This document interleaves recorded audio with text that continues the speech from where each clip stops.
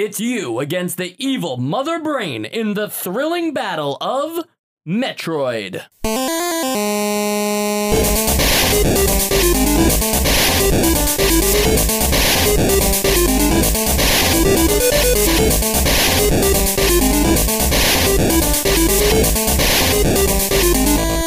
And welcome to Nostalgia, a chronological exploration of every NES game released in North America.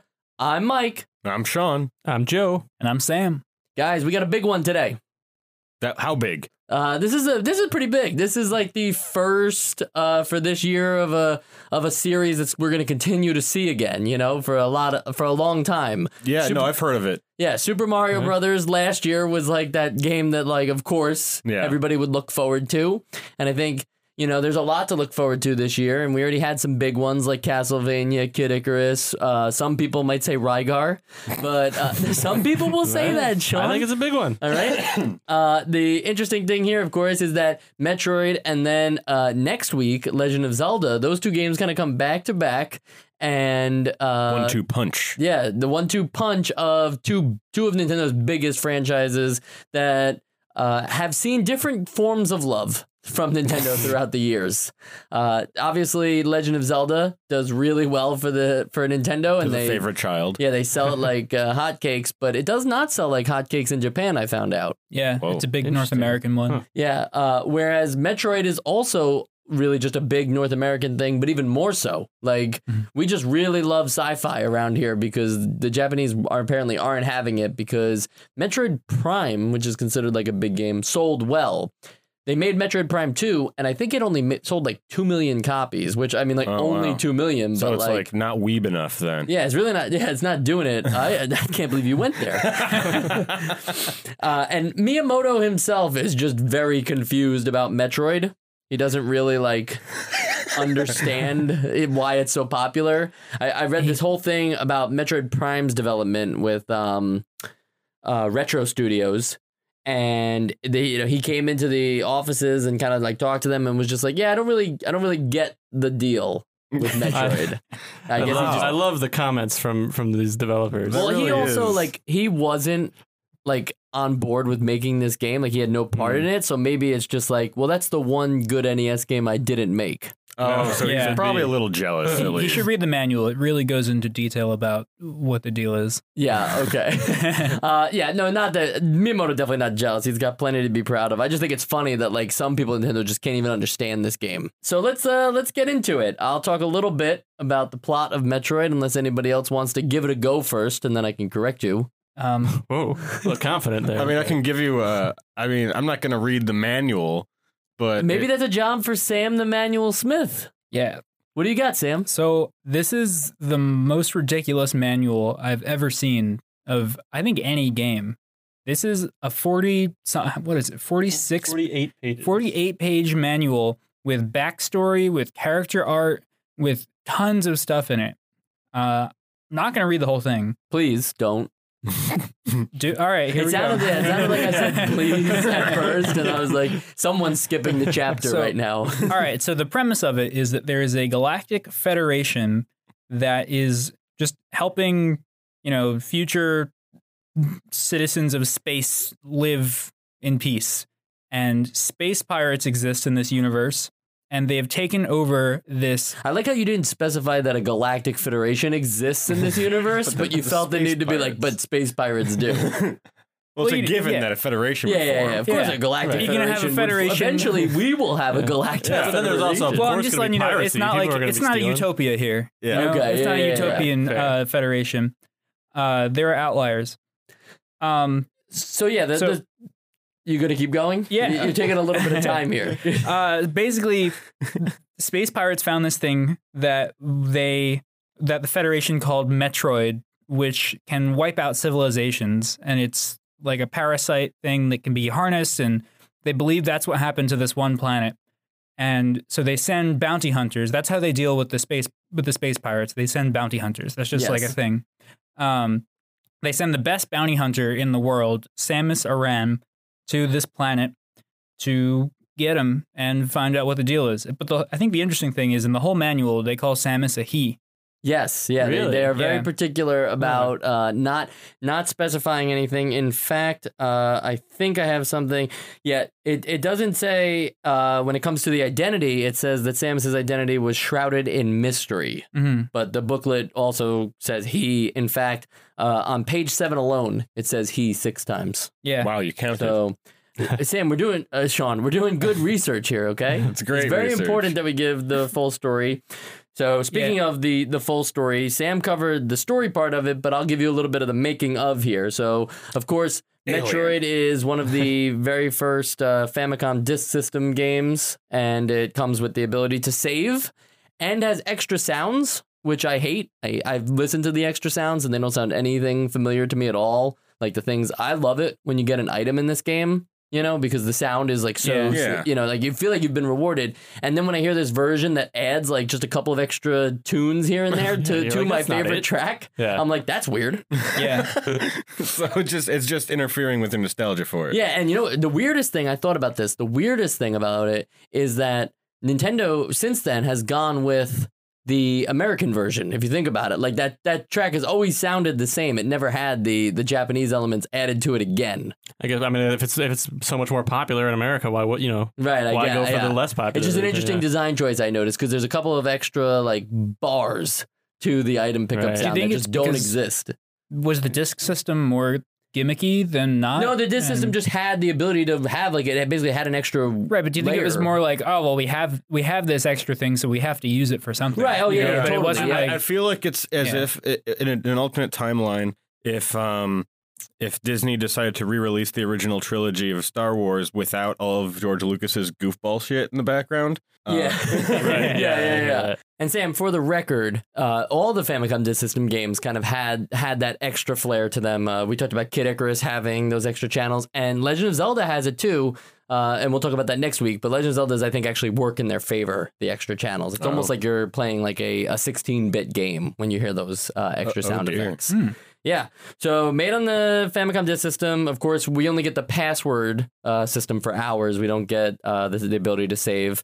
And it was originally known as Space Hunter. And that game would eventually be made, and it kind of is similar to Metroid, but not entirely. But it only comes to the Famicom, so we probably won't be talking about it here. So they just took like the name and all of the.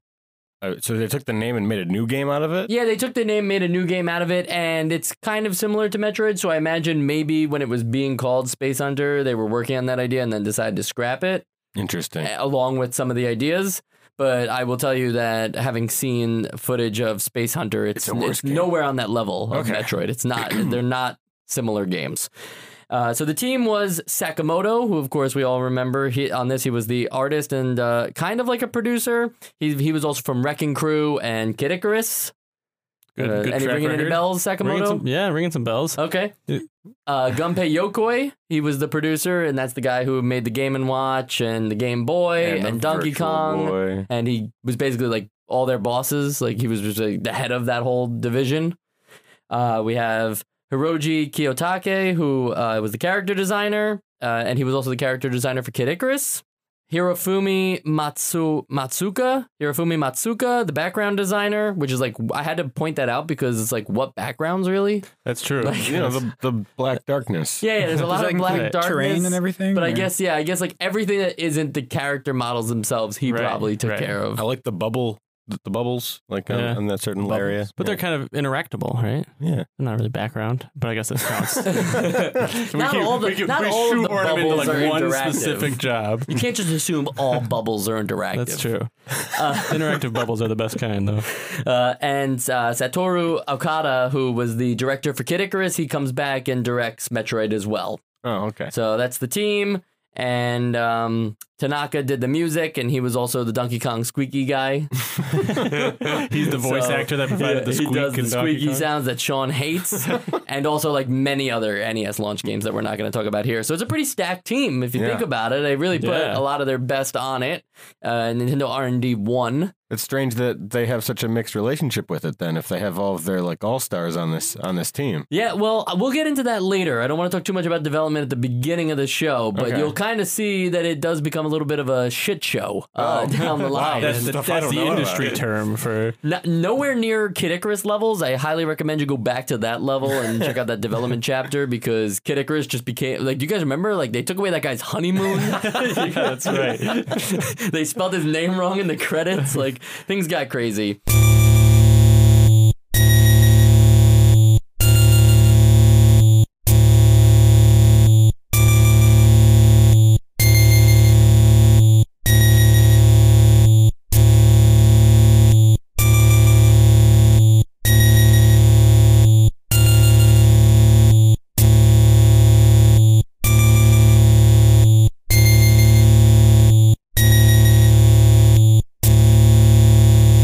So let's talk gameplay, guys. At its core, Metroid is just a game where you play as Samus Aran in a side-scroller where you can choose to go anywhere, do anything as long as you have access to it, and collect items along the way to find the space pirates, being Ridley, Kraid, and Mother Brain. The order kind of gets however you'd like to do it. I think Mother Brain always comes last, that's what I but thought. Ridley and Kraid you can kind of interchange. If you're really good at the game, you'll go to Ridley first. Otherwise, I highly recommend having a ton of missiles stacked up.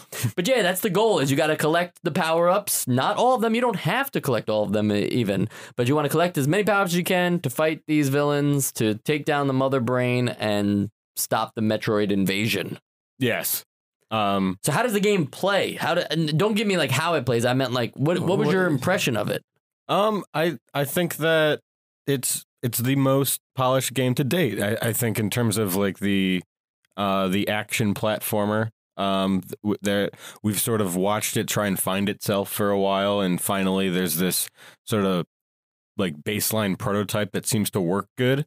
And it also I think I noticed like the most like nuanced like tutorial, like, or at least like baked in tutorial in this game than any game I've played so far. Yeah, let's talk about the tutorial real fast. And I want to talk to Joe about this one because you had an interesting experience. But I'll talk to you about that after. Okay. First, let's explain what this tutorial is. So essentially, every game you go in has so far taught us that you must go right unless you're playing in Kung Fu, which for some reason says go left. And there is, yeah, exactly. I would like to point out that I don't know if we've all watched this, but Mark Brown on YouTube has a great video about this. I hope we put that in the show notes. Oh, we will put that in the show notes. Yeah. It's a great breakdown. He did a whole series on Legend of Zelda, and now he's doing a second season of Boss Keys on the Metroid series. And basically, at the very start of the game, you can go right for quite a while, explore all you want, learn how to use your gun, jump, all that stuff. But sooner or later, you're going to come to a point where you are just blocked. You see this little hole opening, you try to go through it, and you realize you can't. So the game, you're a large human. The game forces you to go left, and that isn't the brilliant part of this tutorial by any means, because that would be weird. Like, oh, in this game, you must go left. Like, It teaches you how to go left. When you go to the left, you'll find the morph ball, and the morph ball allows you to slip through in between those little cracks, and thus the greatest part of the tutorial is that it teaches you that this game is about collecting power-ups to solve the problems that are presented before you. If you can't get through a door, or you can't get through a space, or you think you're stuck, you have to try everything in the room and everything that's available to you before you consider yourself stuck. Yeah. And I think like we laughed about it, and I know that it's been done in other games like Kung Fu and even Rygar, which had that open worldish setting as well. But like just the idea of, oh, I can proceed to the left or the right or down or up and still be making progress in some way is still sort of new. Right. So Joe, talk to me about how you played that opening. Yeah. So I started. I think I went right for like a minute, and you come to a door pretty quickly, and you can just shoot through the door. I just didn't try that. I didn't think of that. I was like, oh, maybe I'll go back. Maybe I missed something, and I went back and went to the left. Jumped Classic over. Joe move. Maybe I missed something. Like I shouldn't be progressing. I jumped over the thing and got the morph ball, but I didn't know that I got the morph ball.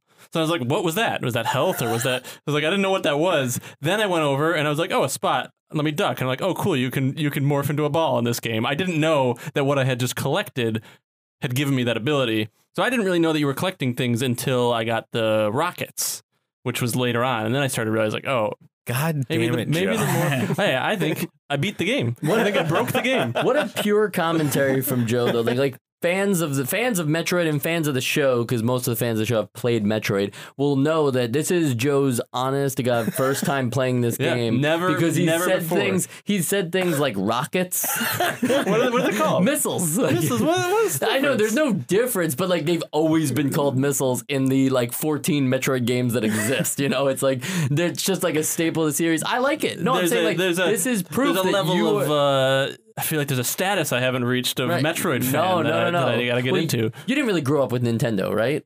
I had an yeah, NES yeah. growing up, and then at that point moved on to PlayStation. Gotcha. But all yeah, normal I will be people. calling a lot of things the wrong things throughout the episode. and Sam, what is your experience with Metroid? I played Metroid Prime, Okay. and that's it.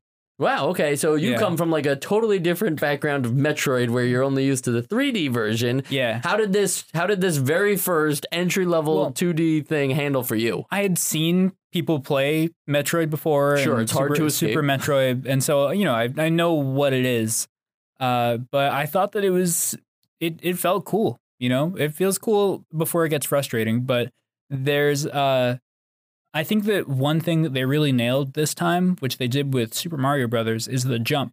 I think that the jump again is really satisfying, and you can tap it lightly for a small jump, and your character is really floaty, which gives you that outer space feel. Mm-hmm. Yeah. You know? There is kind of like a zero gravity. If you think about how many flips she's doing in the air. Yeah. It's like Yeah. there must be some Yeah, kind you of get zero like a- gravity. you get like a because moon gravity. That's gotta It's not- hurt after a while. Yeah. You're doing like 8 front flips every single time you jump. Yeah, and so I think that the jump really helps make the game. And you think Samus, you think about the weapons, but I think that the jump was really like it couldn't be a good game without a satisfying jump. For you, is this game more about action, exploration, or platforming? For me, it's about not getting hit, Okay. but because you can't really do any of it without that. But I guess that's more because I'm new and bad. But I would say more exploration because you just get lost. But a lot of it's just you manage to barely get to the end of a corridor, and then you can't progress anymore, and so you got to go back. And yeah. Sean and Joe, any additional thoughts on action, exploration, or platforming? Obviously, it is all three of those, but which one were you kind of feeling as you were playing through the game? Well, I'm gonna go more on exploration as well, simply because like this is a very different feel for me in terms of any game I've played with Samus in it, because up until this I hadn't really given more than 5 minutes to a Metroid game other than for Smash. Like Okay. I play with her as Smash, and that was all I really knew of Samus until I popped this in, and it's just it's sort of like a mood whiplash. You're going from this really quick like Twitch environment to now I'm like walking down a dark hallway and falling down this crevasse, and I have to take my time and like try to explore. Yeah, so Right. I'd say exploration. I think I kind of live somewhere between exploration and platforming, because my initial thought about the game was that the movement was so good, and like Sam was saying, the jumping was so good. I feel like the platforming really kind of like shined. Shined. I think shined is the right word. But see, I won't even get real words right, not even just Metroid words.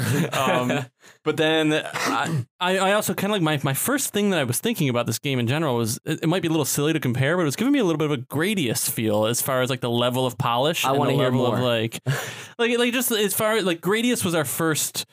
What is it? A shmup? Yeah. That kind of had that level of polish and that level of like the look of it, and also just like the motion of it. And I feel like this is not the first, but the first in a while platformer that we've had with that same level. It feels like that level of care and that level of thought was put into it. Right. The power ups and the movement and everything. Yeah, I mean, we should talk about the power-ups and just the progression in general, guys, because if there's one thing this game does, probably really well, is the ability to make you feel like you're actually getting stronger throughout. We had a big complaint about this with Rygar, if you Yeah. guys remember, where it was like, okay, I'm getting these power-ups, but they're only useful in like one situation. Right. After like getting strong for a while, and like, you know, having more energy tanks and more missiles, and I think like the wave beam is one that like really helps you feel powerful. Once you like go back and start with a new file, you realize like, wow, this is a tough place for one person to be, you know, like you only have like 35 energy, everything's coming out to get you. It's like, how did I survive at first without all this gear? It nails the feel of having a super suit. Like it nails the feel of having like a robotic super suit, and still like feels challenging, and still feels like you still feel like you're the underdog in the situation. Well, that's what I like about it too, is that because the progression is kind of locked behind like, hey, you got to make sure you get this thing, but still allowing you to explore like other worlds or other areas within that world. You know, you can go to Norfair or Brianstar. Well, Brianstar's where you start, but you can go to Norfair or Turian. Like those places are available to you, but a lot of things that happen there are just like really hard. Like enemies take forever to die. Yeah. If you just go in down to Norfair, that's the purple one. If you just go in there, you could get killed easily. Yeah, I got not one shotted, but it was quick when I ducked in there. I'm like, oh well, I guess I'm not going there anytime soon. Right, and then fast forward and you get all your power ups, and you're like, hey, I'm ready to deal with this place. Yeah, and I think another thing that makes you feel more powerful in this game is all of the like, you don't just fall into pits and die in this one. Like, if you fall there's actually into, no pits, right? Yeah, like that's what I mean. Like, if you fall into lava, you would think like, oh, you're like the entire game is gonna like pause, and then your character's gonna do a silly face and fall off the screen. No, you just sort of like take damage for a while, but then you can get back up. Like that sells the power suit. It's not even thing. that much damage. Also, no, it doesn't. It's like 1 damage per like half second that you're in there, which is less than enemies do. And I think that's one of the parts of this game that is a lot more forgiving than a lot of like the Nintendo games we've played so far. Yeah, I think While there are a lot of parts of this game that are not so forgiving. I have to interrupt for a second, because you couldn't be more spot on with what you're talking about, because Sakamoto and Kiyotake gave an interview for Nintendo when they were releasing the NES Classic for Metroid with the 30th anniversary and everything, and they said that they were trying to make what Super Mario Brothers didn't have. So the Nintendo employee asked, bottoms of pits. yeah, like what Super Mario Brothers didn't have, like what? And Kiyotake answers, as a simple example, you know how Mario slides a little bit before stopping? So we tried to make a dead halt. Right? And it's like, and I thought like, wow, that is a very obscure answer, but not unlike Nintendo It doesn't employees. explain It's why they're doing that. It's a much more vertical game, But so then that makes goes sense. in, and then goes into, but the real point, trying to make what Super Mario Brothers didn't have was they were like, well, Mario's trying to avoid the enemies. Why do I have to avoid the enemies?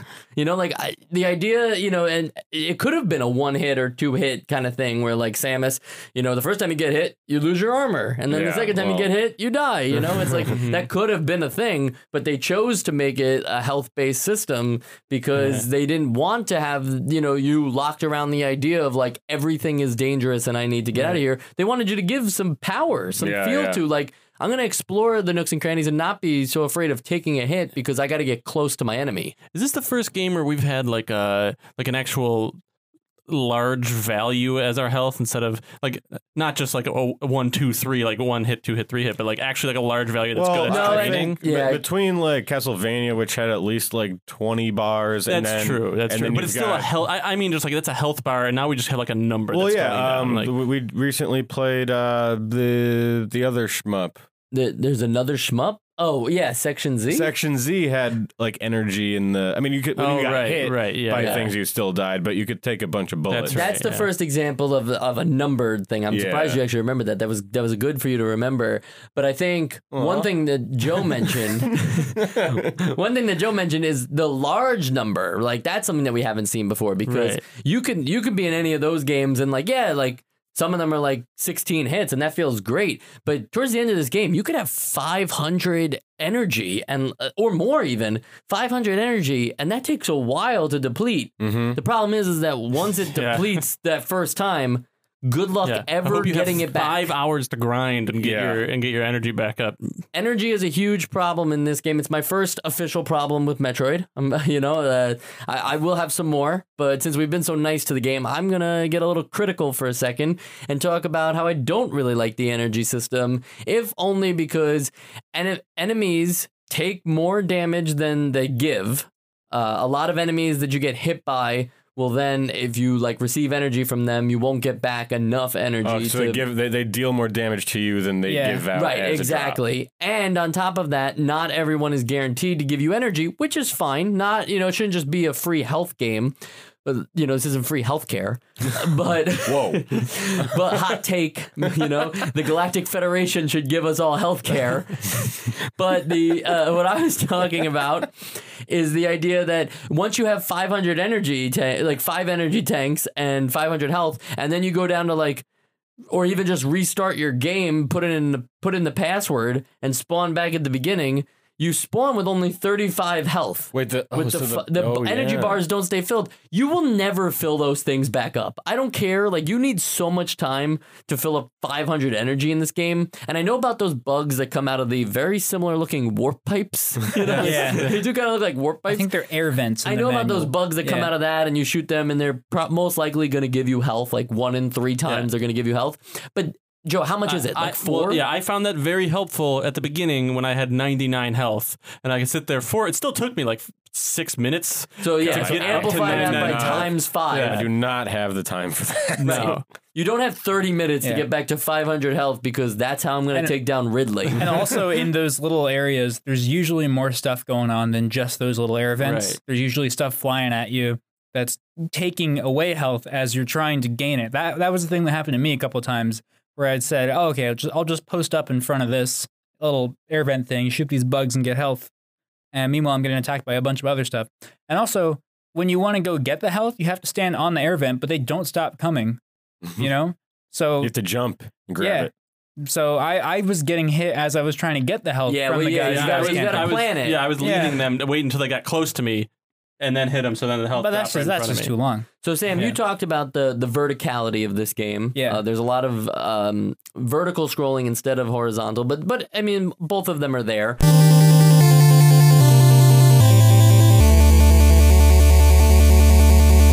I just want to talk about map layout in general. We don't have to get specific about the map layout of Brinestar versus the map layout of Norfair, but what did you guys think of the map? Well, the fact that there is no visual map is something that, as a player in this day and age, I find very frustrating. I'm not really a mental map kind of guy. You didn't try graph paper? No. I'm joking. I'm saying that is a valid thing to do, but I'm not expecting anybody to bust out the graph paper and map it out. And I guess I could have just pulled up a PDF of the map on my computer. But is that fun? It's not. Yeah, And I know that oh, but what, okay, so you've got it in the game. Is that fun either? But at least show me what I've explored yet. I know that they did fix that, or at least add that in the remake for the GBA. Yep, and even Super Metroid, which will be the next console game for Metroid, even Super Metroid does have it where, exactly as you're describing, where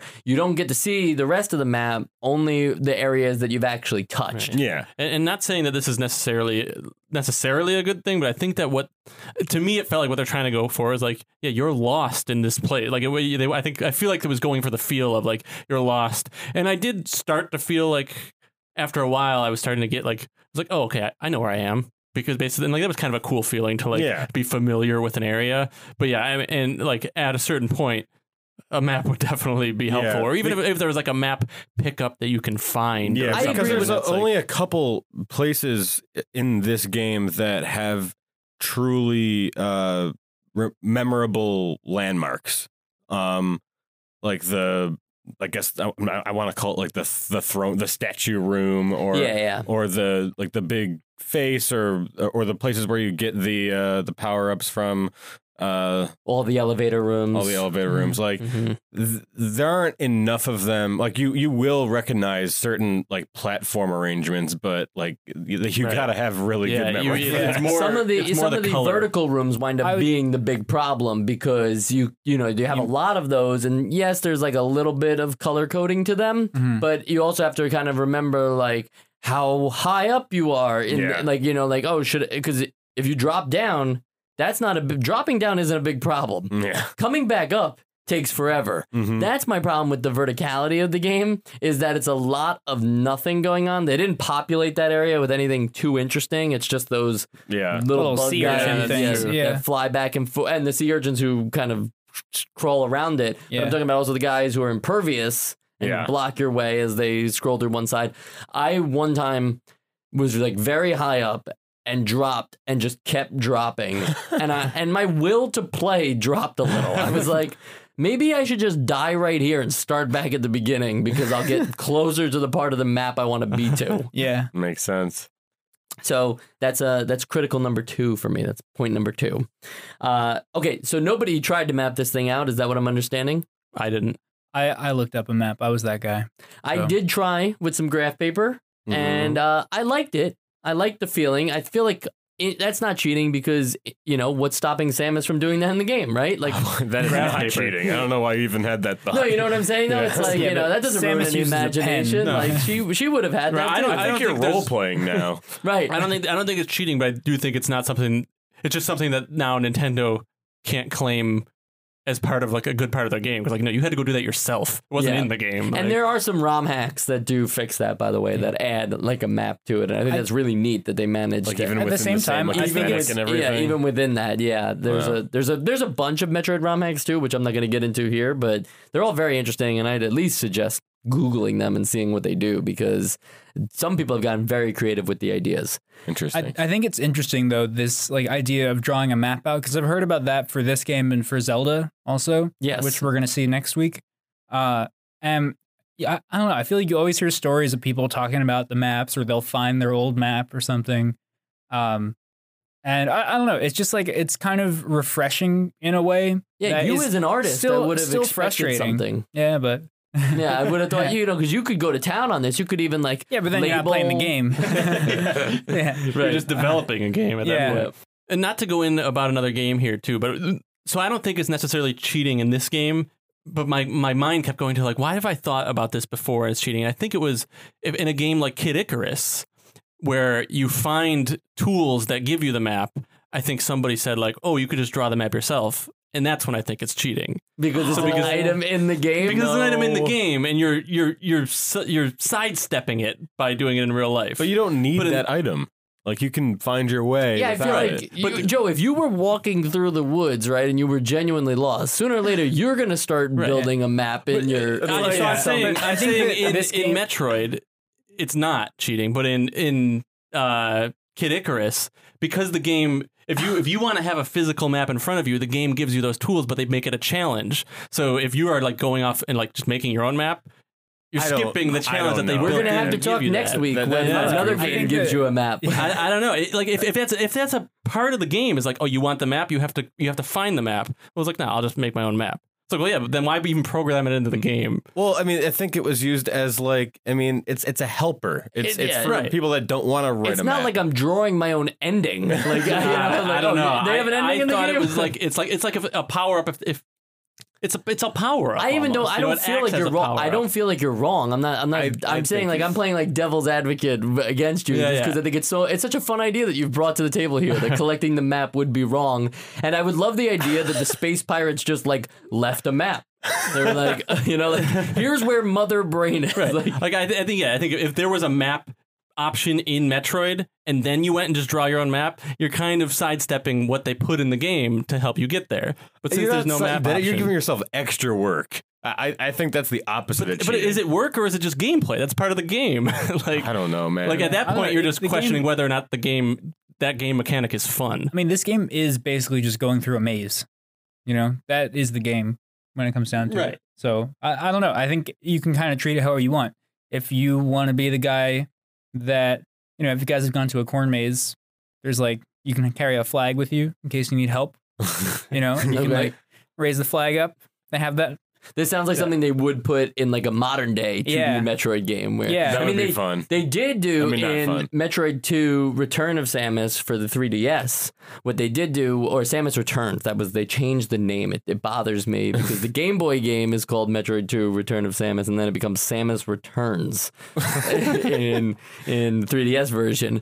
But in that game, what they do is they have like a power up where you can just like, as long as you have enough meter charged up, you can just scan the area nearby you for the rest of the map in that portion. Yeah. And then like now you know everything within like a, you know, let's say a 30 block radius, right? Mhm. And then you get to the next part where it's like all of a sudden it's like, oh no, I don't have any part of the map. Better explode my body and scan everything again. It's like, I don't know if the scan, like you can turn it off for the record. They're totally aware that nobody would want that and they've made it optional. You don't have to do anything that involves like EXP share in Pokemon. Yeah, exactly. They're aware that some people just don't want to do that. But it's like once you make it an option in your game, Yeah, that's how It's I am. hard to not use a tool. That's how I am with EXP share in Pokemon. I hate that it's there, but I'm like, oh, and so I think like what this comes down to bring it back to Metroid on the NES. yeah, we've gone to is- Kid Icarus to Pokemon or just all over the place. What this comes down to is it's half the memory limitations of this game did not allow them to put in a map,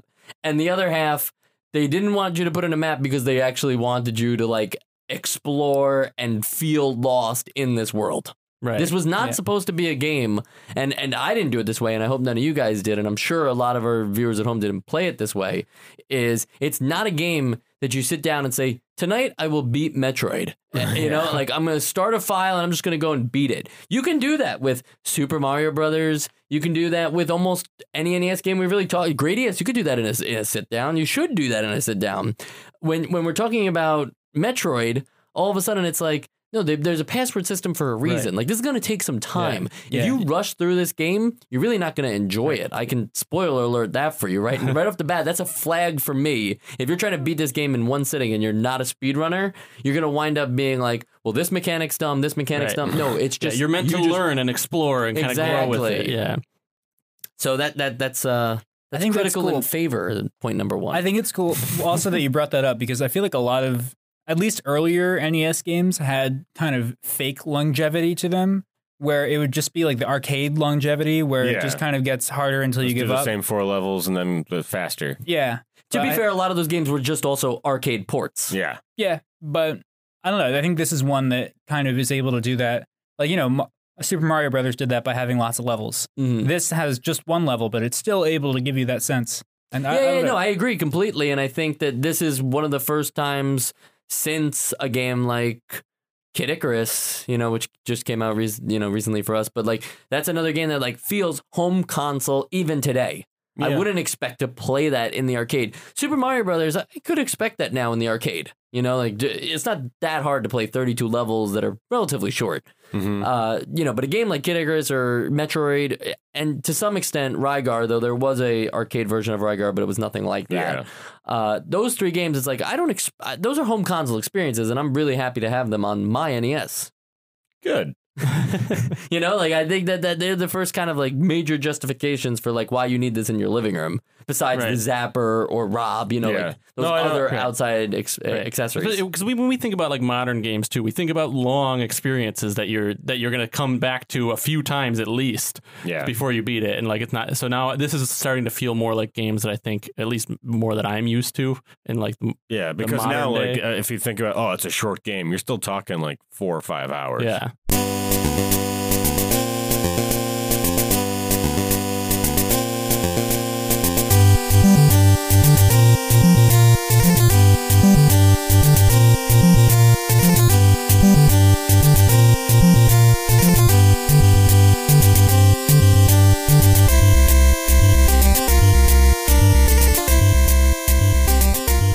So let's talk non-linear gameplay, because I think the only other time we've been given this option, we can no longer talk about Kid Icarus because that was linear. Now the only other time we've been given that option with the NES has been Rygar. But was it really non-linear? I think this is like Rygar to the max. You know, like that's what Metroid is for me. Well, the big difference between Metroid and Rygar is there is actually different sequences, different order of operations that you can do. Like I think Rygar, like you're gonna backtrack a lot, but if you needed to go somewhere else, like you needed to do it 1, 2, 3, 4, 5. Like in Metroid, you could do like 1, 4, 2, 3, 5, and like still have a different experience than one of your friends that played. You can go to different places and get different power-ups in different orders. And the idea that you can skip power-ups You too. can Like skip you those as just well, don't yeah. even need some of those power-ups if you choose not to find them or just choose to like make it harder for yourself. In Rygar, like you needed all of the weapons right, Yeah, or right. items. All the Whatever items, they yeah. were. You needed all the items to get to the end. There was no other way to do it. And in Metroid, it's like, nah, you don't want that ice beam? Like, whatever.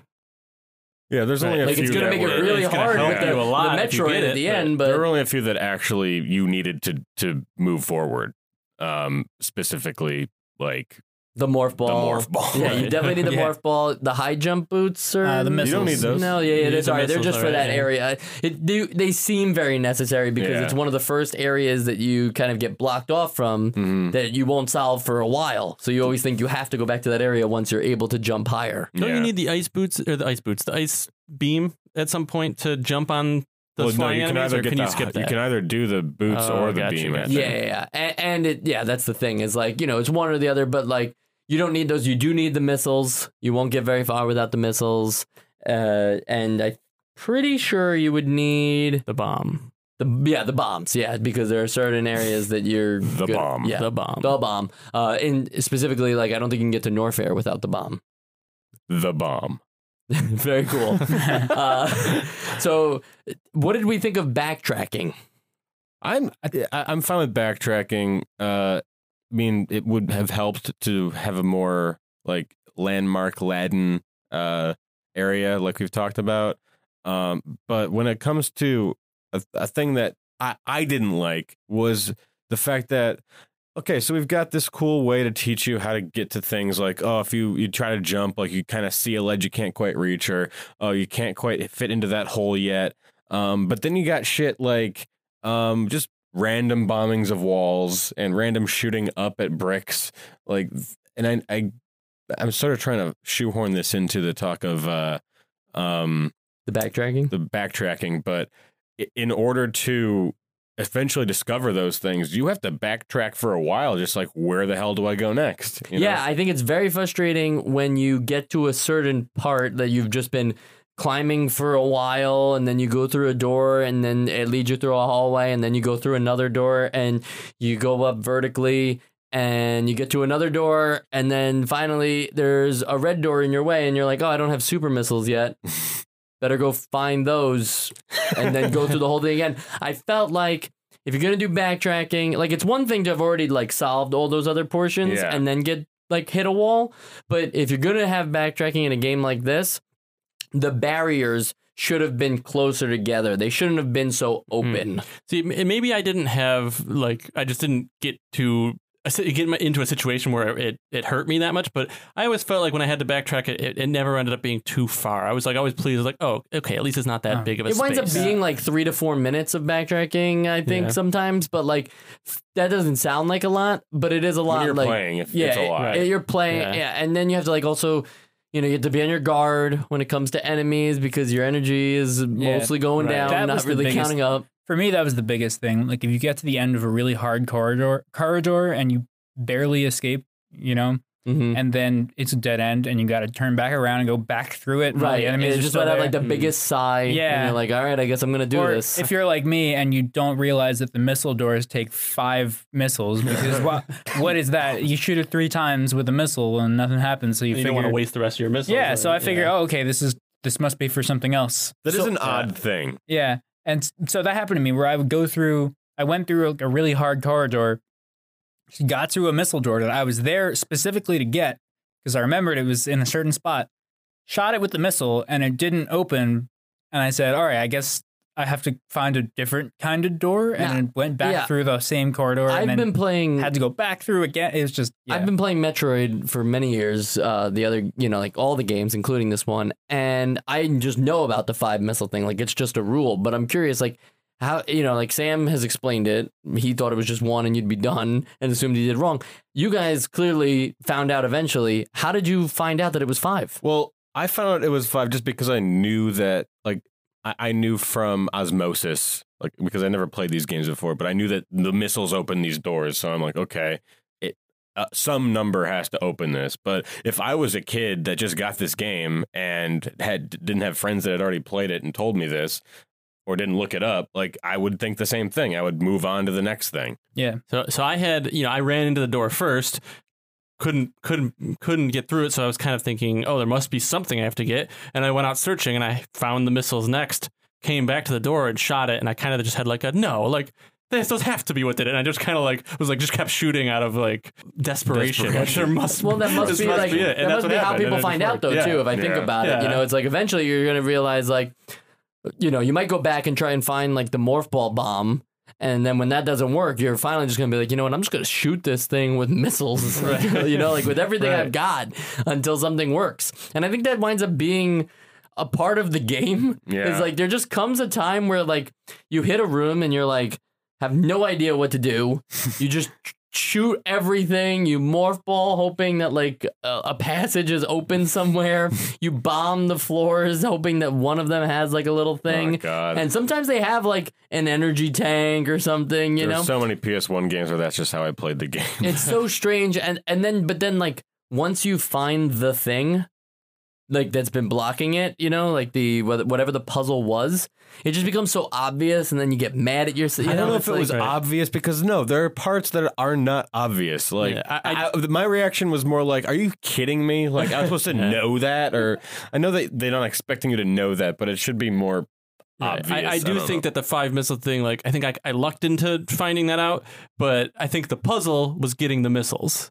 So to make it so then you have to use 5 of them when it's not really like explained, it is a little like, I could see why that would confuse people and not feel like the best designed mechanic. Yeah, let's be honest. In 1987, this game sucks if you don't have friends. Like this is a game where I don't care if you're a kid or an adult, you better have other people to talk to about this game because you're going to figure things out that they haven't, and they're going to figure out things that you haven't. And this is one of those communication-based games where, you don't have the internet. The meta game. Yeah, exactly. You need to kind of like get together and think of those people as your Galactic Federation phoning into your Samus to tell her the information on how to get through the next door or something. But yeah, if you don't have those resources available to you, I don't think that getting stuck in these kind of games and going to the internet is cheating. No. Okay. This is different than the Solomon's Key dilemma that we talked about in that episode, where like when you're actually solving a puzzle, that's when things get cheating when you go to online because it's not satisfying. It is a literal puzzle. Right. I think there's kind of like levels of like how you want to face it. Like I guess I wouldn't say it's like you're cheating. It's just like, do you want to beat it exactly the way that it was intended, where you have to figure it all out yourself? It's gonna be a real challenge, and it might not be fun. Or do you want to like you get some help on it's fine either way. I think the attitude has evolved over time because maybe in 86, 87, that would be like, oh, you spoiled it for me, or like, oh, you want me to tell you the answer, you loser. And I think now it's actually become like it is just a part of games now. Like if you look at Dark Souls, there'll be writing on the floor that other players have left for you, or let's go back to PT where the actual like obscure puzzle that they put into that teaser could not be solved unless the internet got involved. Like it's a whole new attitude. Yeah, and you put in like Metal Gear Solid 5 where they're like, there's still a community of people trying to disarm nukes for no apparent reason whatsoever. And it's like, that's just really cool. But I think your Dark Souls example is the best one because when I first played that game, and I'm not good at those games, I barely got far at all. But I thought like, wow, what a neat feature that like, there's just randomly chosen community points that will like warn you about things, like watch out for the guy with the bow and arrow on the top of the castle. And it can also troll you really hard though. Yeah, that's true too. But like, I just think like, wow, it's a really interesting idea. And like, imagine if that had like, a Metroid feature on Nintendo Switch Online, which won't happen. No. But imagine if it was like on Nintendo Switch Online where you can enable a mode where the community can kind of give you tips and be like, hey, check around this area, for bombing things, or like use your missile, but doesn't tell you where. Like, exactly. I think that would have been a cool thing.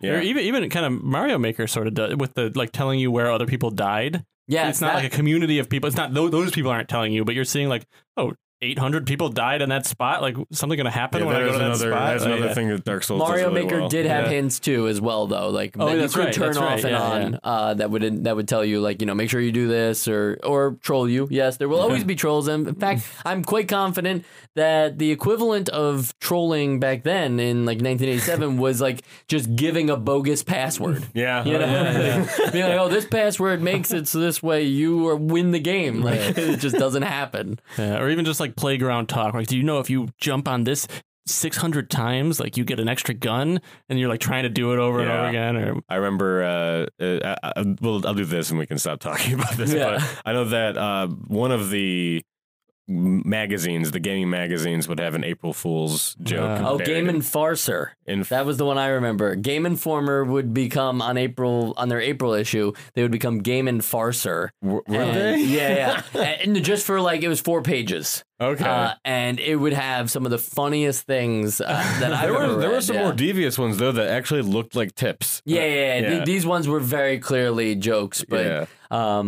I do remember I got pranked so hard a year after the issue had come out. I collected Nintendo Power and I was just like reading them. I would bring them to school for our reading time because my teachers would allow that. They'd be like, yeah, Nintendo Power, whatever, it's a magazine, read. Mm-hmm. And I would read it and I didn't realize I was reading the April issue of last year. And they were talking about warp pipe technology coming to to Japan, like that they were actually just gonna do it. And I remember like showing everybody in my class and people being like, their minds were blown, like we were all gonna be like Super Mario. And I was like, in my head, I'm like, yeah, why wouldn't this happen? Like it's in the game. We should be able to extract that. Oh my god. So that's enough about April Fools but I think that was a great conversation though. If I'm being honest, because that's a lot of what this game comes down to.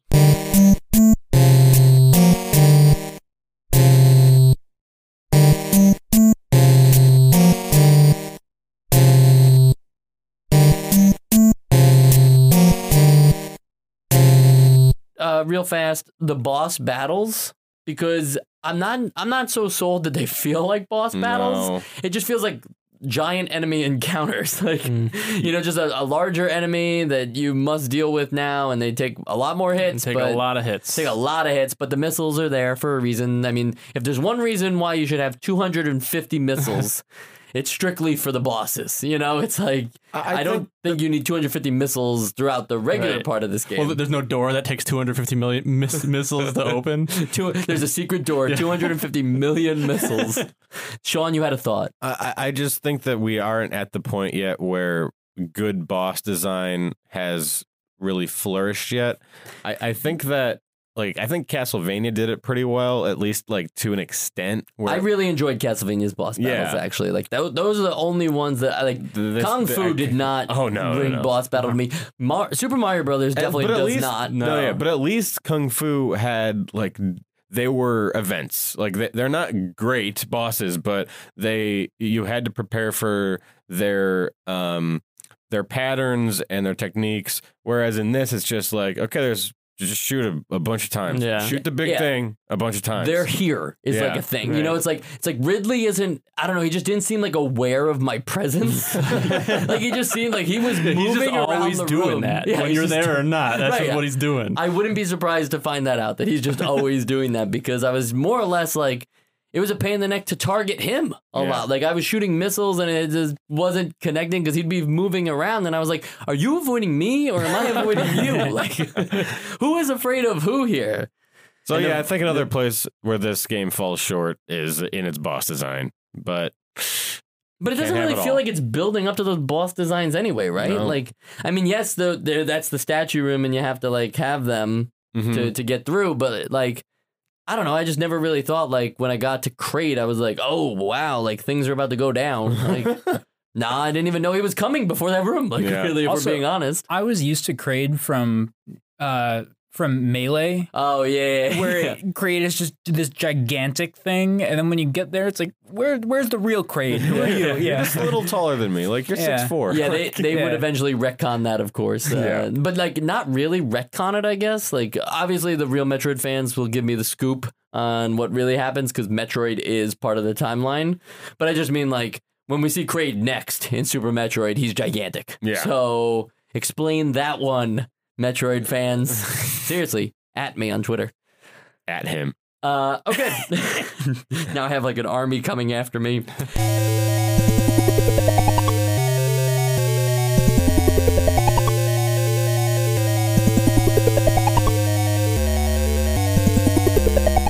I guess let me ask a interesting question for my last question of the game. What is satisfying about this game? What is like the most satisfying thing about this game for each of you? I got one. Sam. It's you'd mentioned this before, I think, but I think getting an item, getting an upgrade is the most satisfying thing because it just unlocks everything in your head automatically. You think, oh, every time that there was that thing that I passed, now I can do that, and it's that moment of realization without having to actually slog through all the annoying parts yet, that I think is the best. Hard agree, Sam. Yeah. That just for the sound effect alone, I would be like, that's the most satisfying part. But it's definitely just satisfying in general to have that eureka moment of like, you didn't even know like the ice beam, right? You didn't know you were even going to get that if you didn't really like search through the manual. Yeah. If you just find the ice beam, all of a sudden you're like, oh yeah, and I can freeze those guys and use them as platforms. Like, it's just one of those things that like you can do, or the high jump moment where you're like, oh, that's why I can finally jump to that area. Yes, exactly. A whole new way of exploring that world too. Yeah, I agree with that one. The only thing I would add to it too is the actual like exploration beforehand, like finding the items. So it's like finding your way to the items, I think also is very satisfying. But to add on to what Sam said too is that I know we kind of mentioned it before, but like once you have a lot of these power ups, like you feel significantly more powerful than you started. You feel like you have upgrades. Like they don't feel like weak upgrades. Yeah, the game definitely gets progression right. If nothing else. Sean? I mean, I would agree with you guys, but just for the sake of changing it up a little, I will talk about something a little different. I'd say that one of the most satisfying feelings is more just like satisfying like scratching an itch. Like, oh, you're in a weird position, you can't quite get to that part of your body, so it itches, and then finally you find some way to get to it, and it's when it itches. Yeah. And it's when you're so low on life that you just get that godforsaken beeping noise, and it's just going and going and going, and then you finally get enough energy to make it stop. Because that's true. Because that is the worst sound effect that I've had to like listen to for over a minute. Do you think that that's the suit making that noise? I would say I would hope it's the suit. Yeah, like and not just like, but I meant like it's more for us. Yeah. But like, do you think Samus? I think it's a diegetic noise. I think it's the cyber suit. Yeah, it's also funny though that like all the enemies are hearing it. Yeah, you're that's low what I on was health. gonna It's say. like all the They're enemies are alerted to you. I want that. So yeah, they did. Actually, yeah, the enemies don't become any more aggressive. That would be an interesting feature to add. Like they become more aggressive when you're low on health, but you become stronger. That'd be cool. That's a normal RPG trope.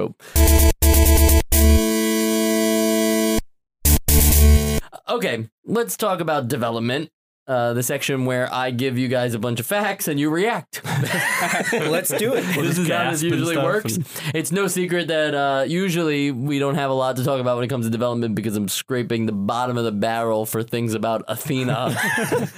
But for Metroid, we have a good trove here of information. So it's no surprise here, Sakamoto was inspired by Alien, but like not really, because development of this game was like going on for 10 months before he joined the project. So he's like, yeah, I was inspired by Alien, the movie, The movie. Yeah, the movie. I know. I said first, Not I'm like, the Alien, alien? like everybody knows it. Well, yeah. Okay, I was being sarcastic. Yeah. I feel like if I say Alien, Yeah. if I Right. said he's inspired by aliens, that's up for debate, right? It's like all of a sudden, it's by like, oh, Alan. by Tim Allen. Yeah, by Tim He was Allen. inspired by Tim Very Allen's good performance time of feel. Buzz Lightyear, which didn't happen until That's 9 pretty years good later. connection, though. Man, he was Space. really Yeah, was ahead of space. his time. Wow. Okay. And that's the development. Yeah, that's the development in a nutshell.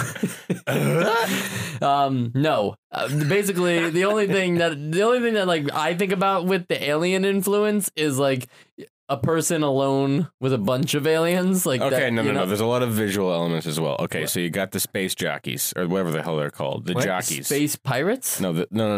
So Metroid. So every little altar that you get an upgrade at. Oh yeah, Those Oh, the are- Chozo statues. yeah. the You call Chozo those space jockeys? Well, there's something jockeys. I forgot. Oh, and those are the guys from Prometheus, right? Let me. yeah, but in Alien, Yeah. you see one, Yeah. and Okay. it looks very similar to the Chozo statue thing. Huh.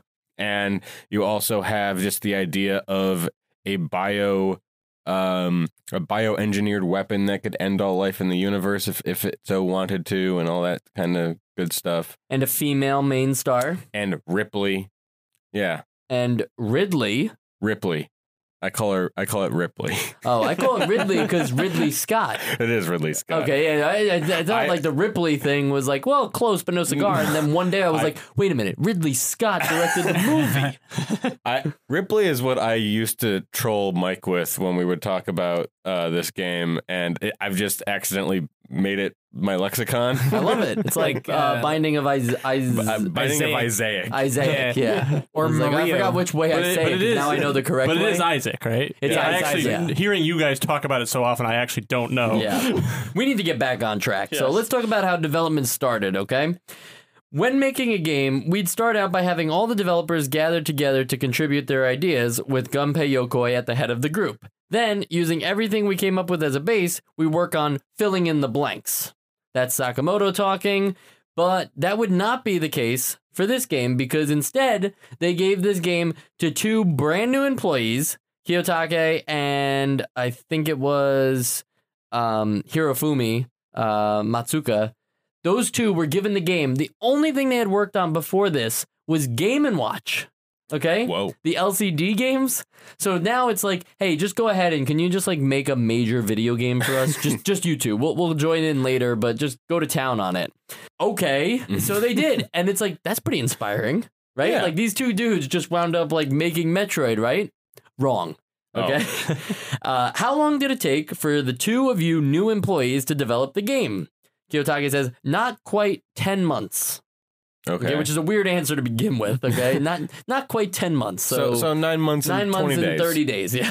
That's 10 months, but Well, 31 days, right? I always think of the longest months when I think of months. okay. Okay.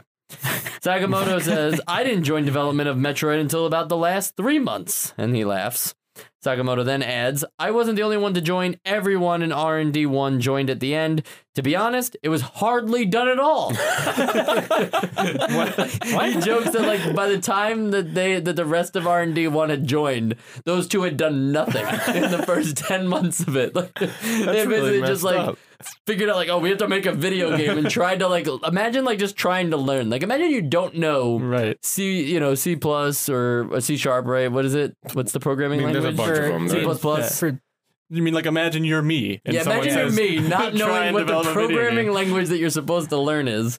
I do appreciate how blunt these interviews are. Like not Yeah. like the interviews now where it's like, oh, it was just such a great experience, even if it's just for like Knack 2. Like, Right. Like it wasn't a great experience. Are you kidding? They wrote the games in assembly, by the way. I do know that. Okay. Anyway, so Sakamoto says that it was hardly done at all. Everywhere had the same backgrounds. And you could only do the same things. The characters were moving, but the rest of the game design was mere bare bones. So then they talk about how Sakamoto got into video games in general. And I'm like, okay, I'm on board for that. Like, how does one get into video games in the early 1980s? Because you got to remember, Sakamoto was there in like 84. I think he joined into them, maybe 83, 84. He says, one day, however, Shigeru Miyamoto wandered over to our room and asked, is anyone here willing to lend us a hand? That's how I ended up doing sprite work on Donkey Kong Jr. So you can see that, like, those two working on that video game is not a rare situation at all. You know, it's like, maybe now they're like half presidents of Nintendo at this point. You know, it's like, you just get assigned to something, you wing it, and then somehow, like, you succeed. So he did the sprite art for Donkey Kong Jr., which turned out to be my first real experience with video games. After that, I worked on the arcade version of Wrecking Crew. At the time, game development was done on a very small scale. So we had a team of 5 or 6 people working on everything from the programming to the music. Our development period was about half a year. And that not sounds very long. unsurprising, like from what we've heard so far. Yeah, 6 months to make a game sounds about right for what they're asking for. You know, you hear so often now, I mean, Telltale Games just had that whole like breakdown where they're no longer a company and now they're pretty much bankrupt, have to sell their assets and they're being sued. But it's like the story there is like there's so many employees, there's so many deadlines, there's so many games to make, and they take so long to make, you know? It just turns into some like shit, never mind. What if, like, just to continue that thought, like, what if the Legend of Zelda, like the original Legend of Zelda team, got like the people who made Breath of the Wild, like transport to the past and go talk to them and be like, oh, you guys are making a Zelda game? We're making one too. We've been working on it for 7 years. You know, like that was the development cycle for Breath of the Wild was 7 years. And it's like the Legend of Zelda team probably got like 6 months. Okay. It's not that long. What? 6 months. 6 months? No, I don't think that's that long at all. No. And I appreciate that they could make a game like this in that kind of time. Yeah. So on Samus's name, okay, everybody knows Samus Aran. Kiyotake was the one to name Samus, but it comes from a mispronunciation of the football legend Pele. What? Yeah, right? That's exactly what I'm talking about, right? How could there be a mistranslation, right? Oh my god. Like that drastic. So apparently Pele thought that the Pele. Pele is now in this game development cycle, yeah. Kiyotake thought that Pele's real name was Samus Arenatus Nascimentos or something like How that. do you like, was fucking with him. something super long. Pele. And and if you look it up, it's actually Edson Arantes. So he thought that it was Samus Arantes and named it Samus Aran, but Pele's real name is Edson Arantes. So Imagine if they just named it Pele. Like Yeah. we just played as Pele. Pele Aran. Well, why was Pele? Well, he just liked Pele. The inspiration. Oh, Yeah, that's he cool. did- Yeah, well, yeah, you would think like, where's the where's the alien connection? inspiration, Like, right? Where's the Ridley Scott? But yeah, we also inspiration? like soccer. Yeah, so yeah, they You don't like kick- they It does like not soccer. take much for Nintendo to name a character after you. That's here true. I in mean, Metroid- Mario was based after Yeah. their landlord. Well, that's like in so- Metroid Yeah. Prime 4. I heard that a character leak that's Cristiano Ronaldo. He's coming. By now, Smash is out, probably, right? Yeah. Like, so I hope you're enjoying it, future us. Next, okay, so obviously, if we're going to talk about Samus's name, we have to talk about how they decided to make Samus a woman. The instruction manual, of course, states that Samus is shrouded in mystery, but the team decided fairly early on whether it was going to be a man or a woman. Sakamoto says, once we entered the final stages of development, we started talking about having different endings depending on how long it took players to clear the game. Now, you can remember that kind of from Kid Icarus. Mm-hmm. There's different endings based on how well you Or poorly. how well or poorly you did. This time they decided to decide how well or poorly you do by how fast you can clear the game. So they wanted a reward for people who cleared it more quickly. Kiyotake then adds, we wondered what would surprise everyone, and we talked about removing Samus's helmet. Then someone said, this is Sakamoto, it would be a shocker if Samus turned out to be a woman, and everyone thought that would be interesting and wanted to do it, so we decided it right away. Kiyotake then adds, yeah, we decided that in a flash. Back then, people played games over and over, so we wanted to give a reward for playing through quickly. Then we decided to put it in 4 endings, with Samus removing her helmet, her suit, and so forth. Jeez. Yeah. Good thing it had 5 endings. And yeah. And you know what's interesting? It's like, I think about it and it's like, maybe it could have been like an Athena situation. Remember we were talking about like the red bikini, that's all she's wearing. But it's like at the same time, it's like, I think this is a powerful moment for, like the female gamer, right? Like, I don't think it's like, yeah, it's like powerful until you get to the last one, like under 30 minutes, and it's like just her in her underwear or bikini or something. Well, yeah, like, it's her in her bikini, and she's got like that green hair. Not on purpose, by the way. Samus doesn't actually have green hair. It was just that's how they had to design it. Palette. Yeah, with the palette. But I don't know. I'm not saying that like go girl. I think- but I'm not saying it's that kind of empowerment. But I'm saying like it's definitely not like trying to think be like look at this naked woman who you control. Right. I think there's more positives in this game than there are in Athena, but there's still definitely negatives. Right. Yeah. I think like having the helmet off and revealing that it's a woman, that would probably be the best scenario, like to end it there. But like, it became a big thing of like that time, like, oh, put in the Justin Bailey code and play her, without her clothes, without her suit on. That was like a thing people wanted to do, and it made the game. But at least in that code, she's like clothed, right? Well, she's clothed in the bikini. Oh, really? Yeah, yeah. Oh, okay. She just looks. She looks clothed because it's like, again, she's not as scantily clad as. Also, not very high resolution. Yeah, that's true too. But I'm sure that somebody was happy they reached that end screen and saw that. I know. I mean, because I think it does come from like even like the fact that there are 4 levels of revealing like that. Whether it's like cool that it's a powerful female character or not, that comes from like this really creepy like part of these developers, I think. But it is what it is. And so in the credits, they did do like some mispronunciations again of the people's names, like misspellings of the people's names. They actually say them. Yeah, Sakamoto came out as something like Saka Wow or something like that. Like, it's like Saka Wow. They turned the M upside down. I like to think that he just asked for that. He was like, you don't have we don't have the space to fit my full last name. My friends are calling me these days. So they did that instead, but they did give a shout out to their favorite restaurant. In the credits as well. Sakamoto writes, "We were working late every night those last 3 months, so we ordered from restaurants near the company. Benkei Dining, the Chinese restaurants Toryu, and another called Sometime Mako or Mako, I don't know how to say that. Anyway, those 3 were especially helpful, so we decided to put those 3 into the credits." It really was the Wild West back then. You just threw whatever you wanted and including your favorite Applebee's. Put my first Shout out grade to teacher in there. Yeah. That would actually be really funny if, some indie dev put in, shout out to Domino's, you guys are the realest. And lastly, this is for Joe. This is just specifically for you. He says they asked him in the interview, they asked Kiyotake, because they were talking about, 30 years.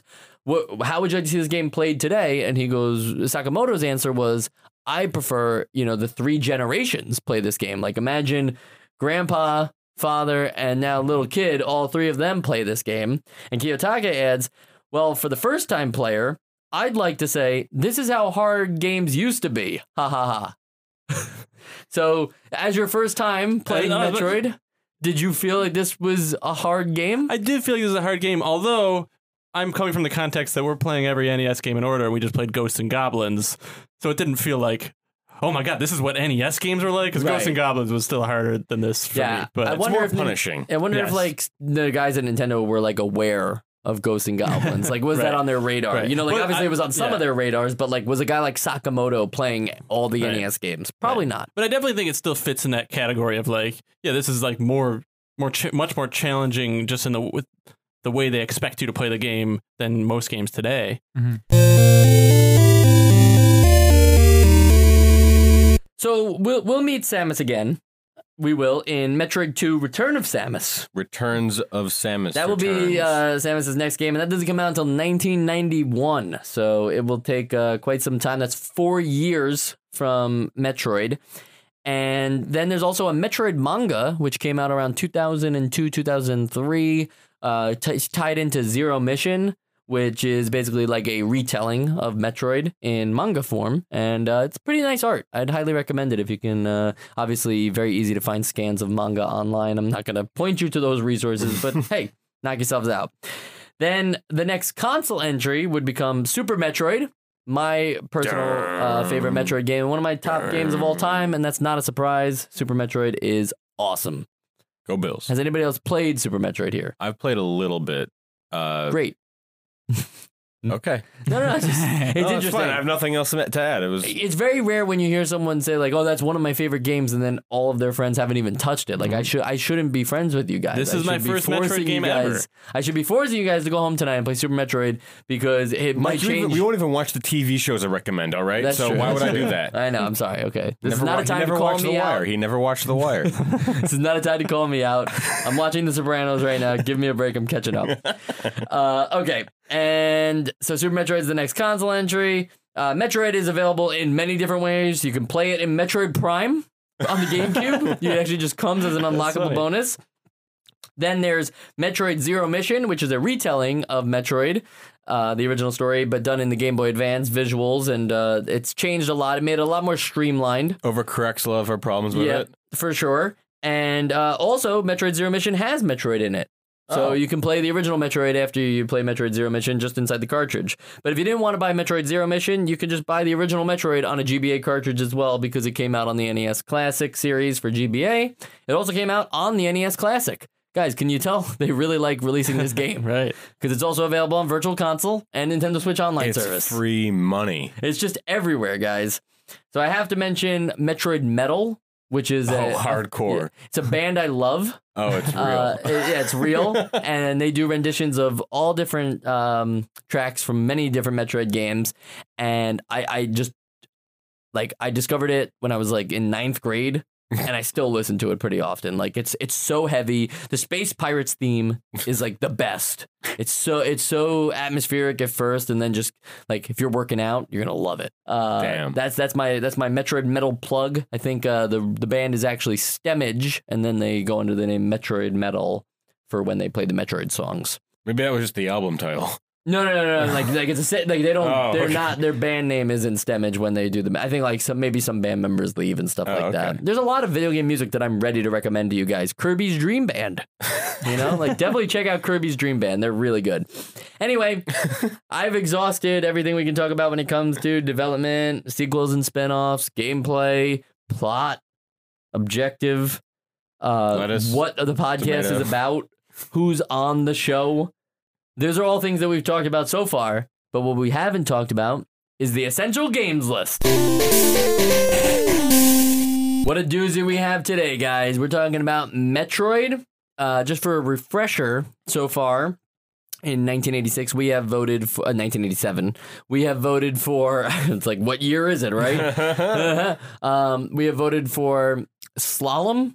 We have voted for Kid Icarus, and we have voted for Castlevania. Wait, hold on. We put Slalom in the essential games Some list? of us voted for Slalom. I like Slalom is a great game. Sean, you may remember. I don't know why Slalom's so much worse than Smock Rider. Yep. Oh, okay. Slalom's on there. Yep. And, God damn it. just for the record, there's a lot more games on the Essential Games list, too, that you can check out on the website, www.nostalgicast.com. For those of you that aren't aware of what an Essential Game is, because you're listening to Metroid as your very first episode, and you're like, well, this will definitely be the last episode I listen to. These guys can't stay on topic. They made it pretty far, though. To be fair. Yeah, they made it pretty far if they got to this point. Or they skipped to this point to be like, oh, well, maybe the Essential Game section gets better. Even they know I'm not going to listen to this again. Anyway, the Essential Games list is where we decided these games are worth playing today. We're not talking about essential NES games just in the NES category. We're talking about all of the games. That's, all Xbox, the games ever, yeah. Xbox One, or if in the future they're calling it Xbox 5 now. Whatever you're listening to, we're talking about, is it still worth playing? Is it going to still be a good game to check out? Sean? See, I think that for Metroid, this is a great learning experience. To look at, because I really don't think that this is the best version of Metroid that you can play. I think that comes in the next decade.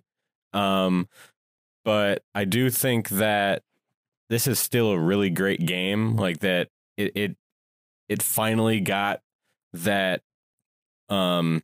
semi-free world, that open world maze down right, especially in the 2D environment. It makes you feel powerful as you get farther in the game. It's got some really good tutorial methods of introducing you to aspects of the game. It has a lot of problems as well, but I don't think that those are quite as on the same magnitude as what it gets right. Again, I don't think this is the best Metroid game, but I think that just sort of speaks to the quality of these games in general. So I will say this is an essential game. Wow, that is one vote. For you keeping score at home, you need, what is it? It would be 3. Well, we need 2 today. Oh, two. Yeah. Okay, you always need 50%? I always thought it was a majority. Mike, are you on drugs? This This is your plan. So just 2. Okay, all right, sorry. All right, Joe? All right. I don't know. Yeah. Sorry if I'm breaking character there for a second. I'm not on drugs, but like for some reason I'm like all of a sudden I'm having this epiphany. I'm like, that seems flawed. Like, two Very people- much you only is. need But two that's how people we've been to- doing it for like 60 weeks. now. Yeah. We're Also, like, That's We'll too relook far. at it. We'll relook at it. Yeah, Having- we'll have to revisit this in the best of having 87 epiphanies episode. is like a sign of being on drugs. Too. Okay, yeah. So I'm having like a DMT experience right now in the back of my brain. Yeah. Okay, Joe, tell me your essential vote, but give me the story too. Right. There are a lot of Give me the long games for me that I'll just know, like, yeah, this is definitely going essential. This is definitely not. This was not one of those games. I actually kind of struggled for a while thinking about this. I actually wrote myself a list of pros and cons, which I've not really done before. Like this was the deciding factor with these pros and cons. Will you read off this I can list? read the I would list. love It's, it. it's a very short. It's not everything. It's No, very, I know. It's I'm very not looking generalized. for an essay. But Read it Pros. verbatim. I mean, they're just one word Oh, things, so okay. that I just have. I'm going to Okay. elaborate on them. But pros, movement, which I thought felt very good. The power ups, like we've said a few times, it makes you feel like you actually have a super suit. The progression, as in, I think this is the first game where we can really understand the Metroidvania style. Correct me if I'm wrong, but you're that's right. what it's talking about. It is a Metroidvania. So this is where I like that idea that you're locked out, but not because there's a wall, because there's a tool you need. I thought aesthetically it's very pleasing. It's well designed. And granted, this one is a little weird because it's not necessarily like perfectly in the game, but the story, which is in the manual, which I consider part of the game, is pretty in depth. Yeah, those are a lot of pros. Right. And you know what? Something I don't have written here that I think maybe You're is included adding in all now. of them. Okay. Adding right now is that it really gives you the feel of being lost in a really hostile environment. Like it kind of gives you a feel that you should always be on your toes and always be a little nervous. But does it give you the feel of a bounty hunter? I don't think so. But I don't think that You don't feel that like you're matters. hunting for Kraid, Ridley, and Mother Brain. I guess it does, like in that sense that I'm hunting, but doesn't feel. I don't know. Doesn't feel like I don't I'm think like so either. yeah. I'm necessarily I feel like I'm more of an explorer that's got to deal I feel with like stuff. I'm trying to not die. Yeah. Let's hear some cons. Some cons. One thing we didn't talk about, and this sounds nitpicky, but it's not. If you've played this game, you can't shoot low, and like half the Yeah. enemies are low, but your what the gun will bombs only are shoot for. at arms. I know, but even before that, before you get the bombs are slower, Mhm. and like it's just weird to Bombs me. are That you also can't like a duck and precision shoot. thing too, and Right. they're like it's just ineffective. Right. I don't think that that's a good excuse. Right. You can't, just the fact that you can't shoot low and that a ton of the enemies are too short for you to shoot because you just can't point the gun down. Yeah, you're right. So that Yeah, was where are the Samus-sized enemies? Really? Right, Like yeah. none of them.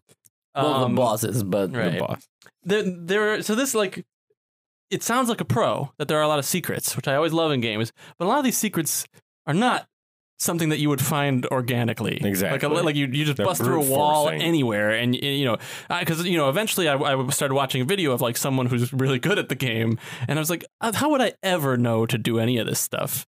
So that's a con, that the secrets aren't quite like aren't great in their design. Con number 3, the bosses. They're just not well designed boss battles. There's not really much more to say about it than what we've already talked about. And con number 4 is kind of another one. This one's like almost like towards the middle of pro and con, but the backtracking, I think they did a good job of making backtracking not so bad, but sometimes there can be a little too much of it. But if you're counting, that's 4 cons to my 5 and the 6th that I added of pros. And I do think that I have a hard time imagining someone picking up this game and not having a pretty good time with it. So I think that I will go essential. all right. And going by my own logic from the show, that would mean that this game is now an essential game. However, the votes don't stop there. I feel like Mike is in a fugue state right now. Sam and I must continue the vote, just for the record, so we Yeah. know how many people voted yay and nay. Sam? I also had a really hard time deciding where this game stacks, like how this game stacks up, because I know that this is a genre that, has really good games in the future. So it's not the best version of this kind of game. I'm assuming. I don't really play a lot of Metroidvanias, and there were parts of it that were just really frustrating. But at the same time, I haven't played an NES game that really gave me the same experience, that felt like this tight, that was like this cool. You know, that also we didn't talk about the music in this game, but the music I thought was great. I think it's on the list. It's on the list. It just barely made it on the list. And if there was like a slightly better version that we played next, I don't know what I'm saying, but it's on the list. You had you had like a nice pause in between each of those words. Yeah. No, very interesting. So it's three votes for yes, and now we will pass the baton over to me. You know, what's interesting is I've seen a lot of talk about Metroid throughout the years.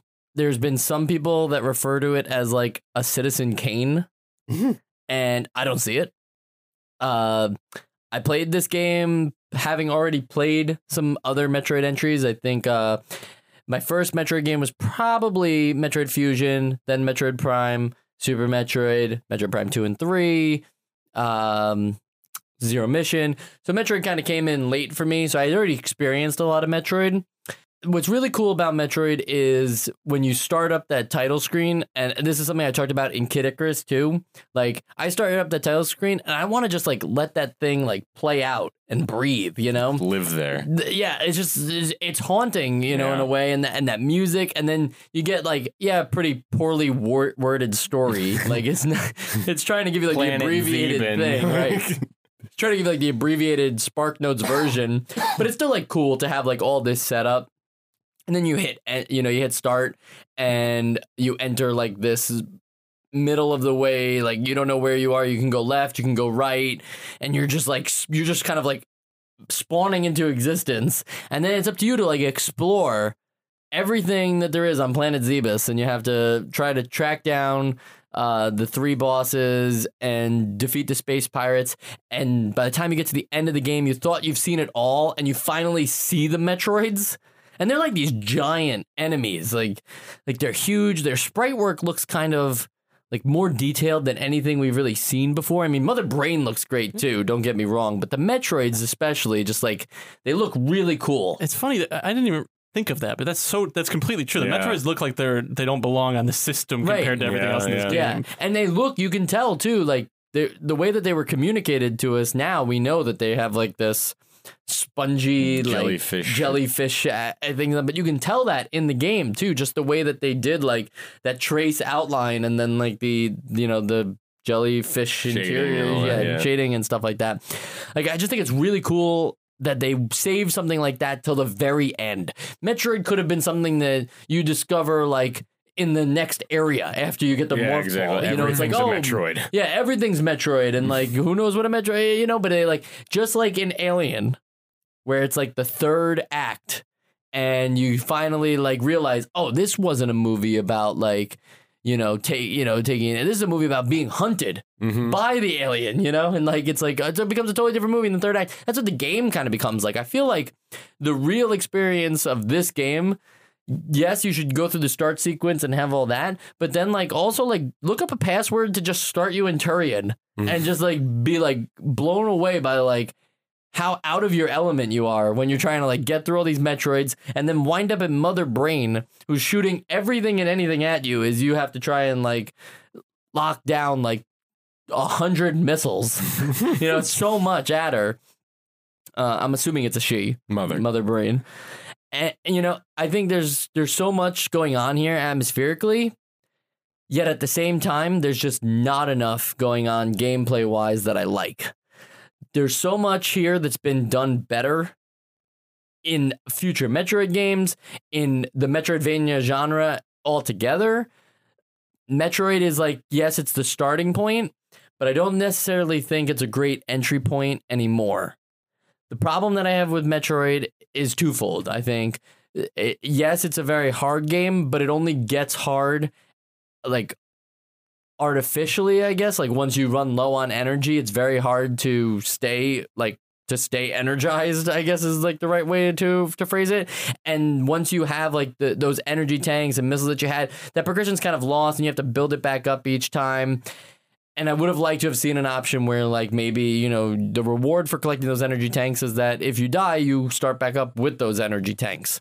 Backtracking is something in this game where I think it would have been great to have a way to like spawn in different areas of each place. Like if you have Brine Star, it's like you can always spawn back at that beginning part, or if you have the elevator that takes you down to Norfair, you could spawn there. It's just where you don't have to go all the way back through the beginning of things. I get that it's a game based on exploration. I think that those two things were neat at the time and have now aged the game a little bit. I think that the limited amount of what's accessible to you is the same kind of things that like a game like Rygar made me think like, oh, that's really neat, but it's just not enough. That's how I still feel about Metroid right now. I feel like, wow, all these things are really cool. And don't get me wrong, like I had fun playing this, but I don't think I'm about to go ahead and recommend this game just because there's so many other things that are doing it better today. I don't think it's essential anymore. If you're talking about 1987, I give it a 2 thumbs up. Like this is probably one of the most competent releases we've seen on the system. I think it's right up there with what I would consider the greats, Castlevania, Gradius, and Super Mario Brothers. But I'm not going to put it on my essential games list. All right. Well, fuck you, Mike. Wow. You waited that whole time to say that. You were like right next to the mic. You were like, I'm going to tell Mike to go. No, I hear your points, and that's why I sort of like was going back and forth as I was speaking for my vote, because this really is just this is a learning experience. Like it's more of an educational purpose to play this game, like to see like how this Metroidvania thing started and how it sort of found its footing. But I still think that while being the first isn't 100% of what makes a game essential, or like part of like canon, like the cult canon of net retro video games, but I still think it plays a pretty significant chunk of what makes a game like worthy of being played, and that's ultimately what swayed my decision, I think. Yeah, I just think that's fair. when it comes down to it, it's like some of these older games like fare better when they are arcade ports, because they are meant to be played like arcade style games where they're just short bursts. You know, if you think about like the games I'm really digging on the NES, a lot of them are like meant to be played for like 20 minutes, 30 minutes. They're not meant for these like sit down and, you know, like slog experiences. I think that you like when we vote for the essential games list, and I'm not saying that we always vote in unison. I think that not Chubby Cherub. What's it called? Kid Ninja. Kid Icarus. I think that's where that's our biggest divergence. But I like the same kind of games that you like on this. Like we usually vote for very similar games on the essential games list. Agreed. But yeah, I guess like this is just one of those things that we have. You will never forgive me for. No, I'll forgive you. It means you're growing apart slowly. Yeah. All right. Well, it is on the essential games list, so everybody should be happy. Metroid fans should be happy, and everybody can tell me why I'm so wrong. You know, for the rest of my life, because I don't think I'm going to change my opinion on Metroid. That said, I probably won't try to take it off the list on the Best of 87 episode, but I am coming for a few others.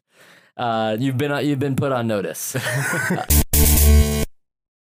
This episode is brought to you by Shopify. Whether you're selling a little or a lot, Shopify helps you do your thing, however you cha-ching. From the launch your online shop stage, all the way to the we just hit 1 million orders stage. No matter what stage you're in, Shopify's there to help you grow.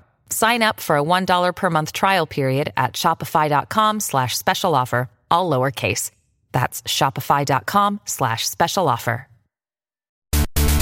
Next week, we've got a great episode for you. If you enjoyed this one, which was really long, enjoy next week's, because it's The Legend of Zelda, and you know that one's going to be long, too. You might think that you've seen it all, right? Mike immediately into pitch voice. Yeah, you might think you've seen it all. Mike has now voted for Metroid to be unessential, and surely in the Legend of Zelda episode, everybody's just going to unanimously vote it essential, and I'm going to hear things I've read on the internet thousands of times. You're wrong because I have never read anything to you on the internet. What? You will get to hear them in our voices. You'll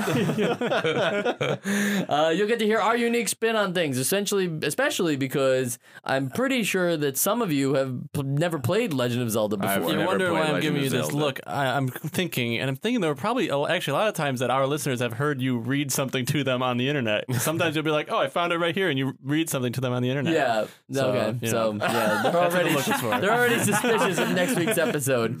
Well, if you're not suspicious of next week's episode and you definitely want to hear it, be sure to hit that subscribe button wherever you're listening on this podcast, whether it's on our website, www.nostalgicast.com. That you just hit the download button in the right corner, or if you're listening directly from the website, you hit that play button, which is on the left side of the play button bar.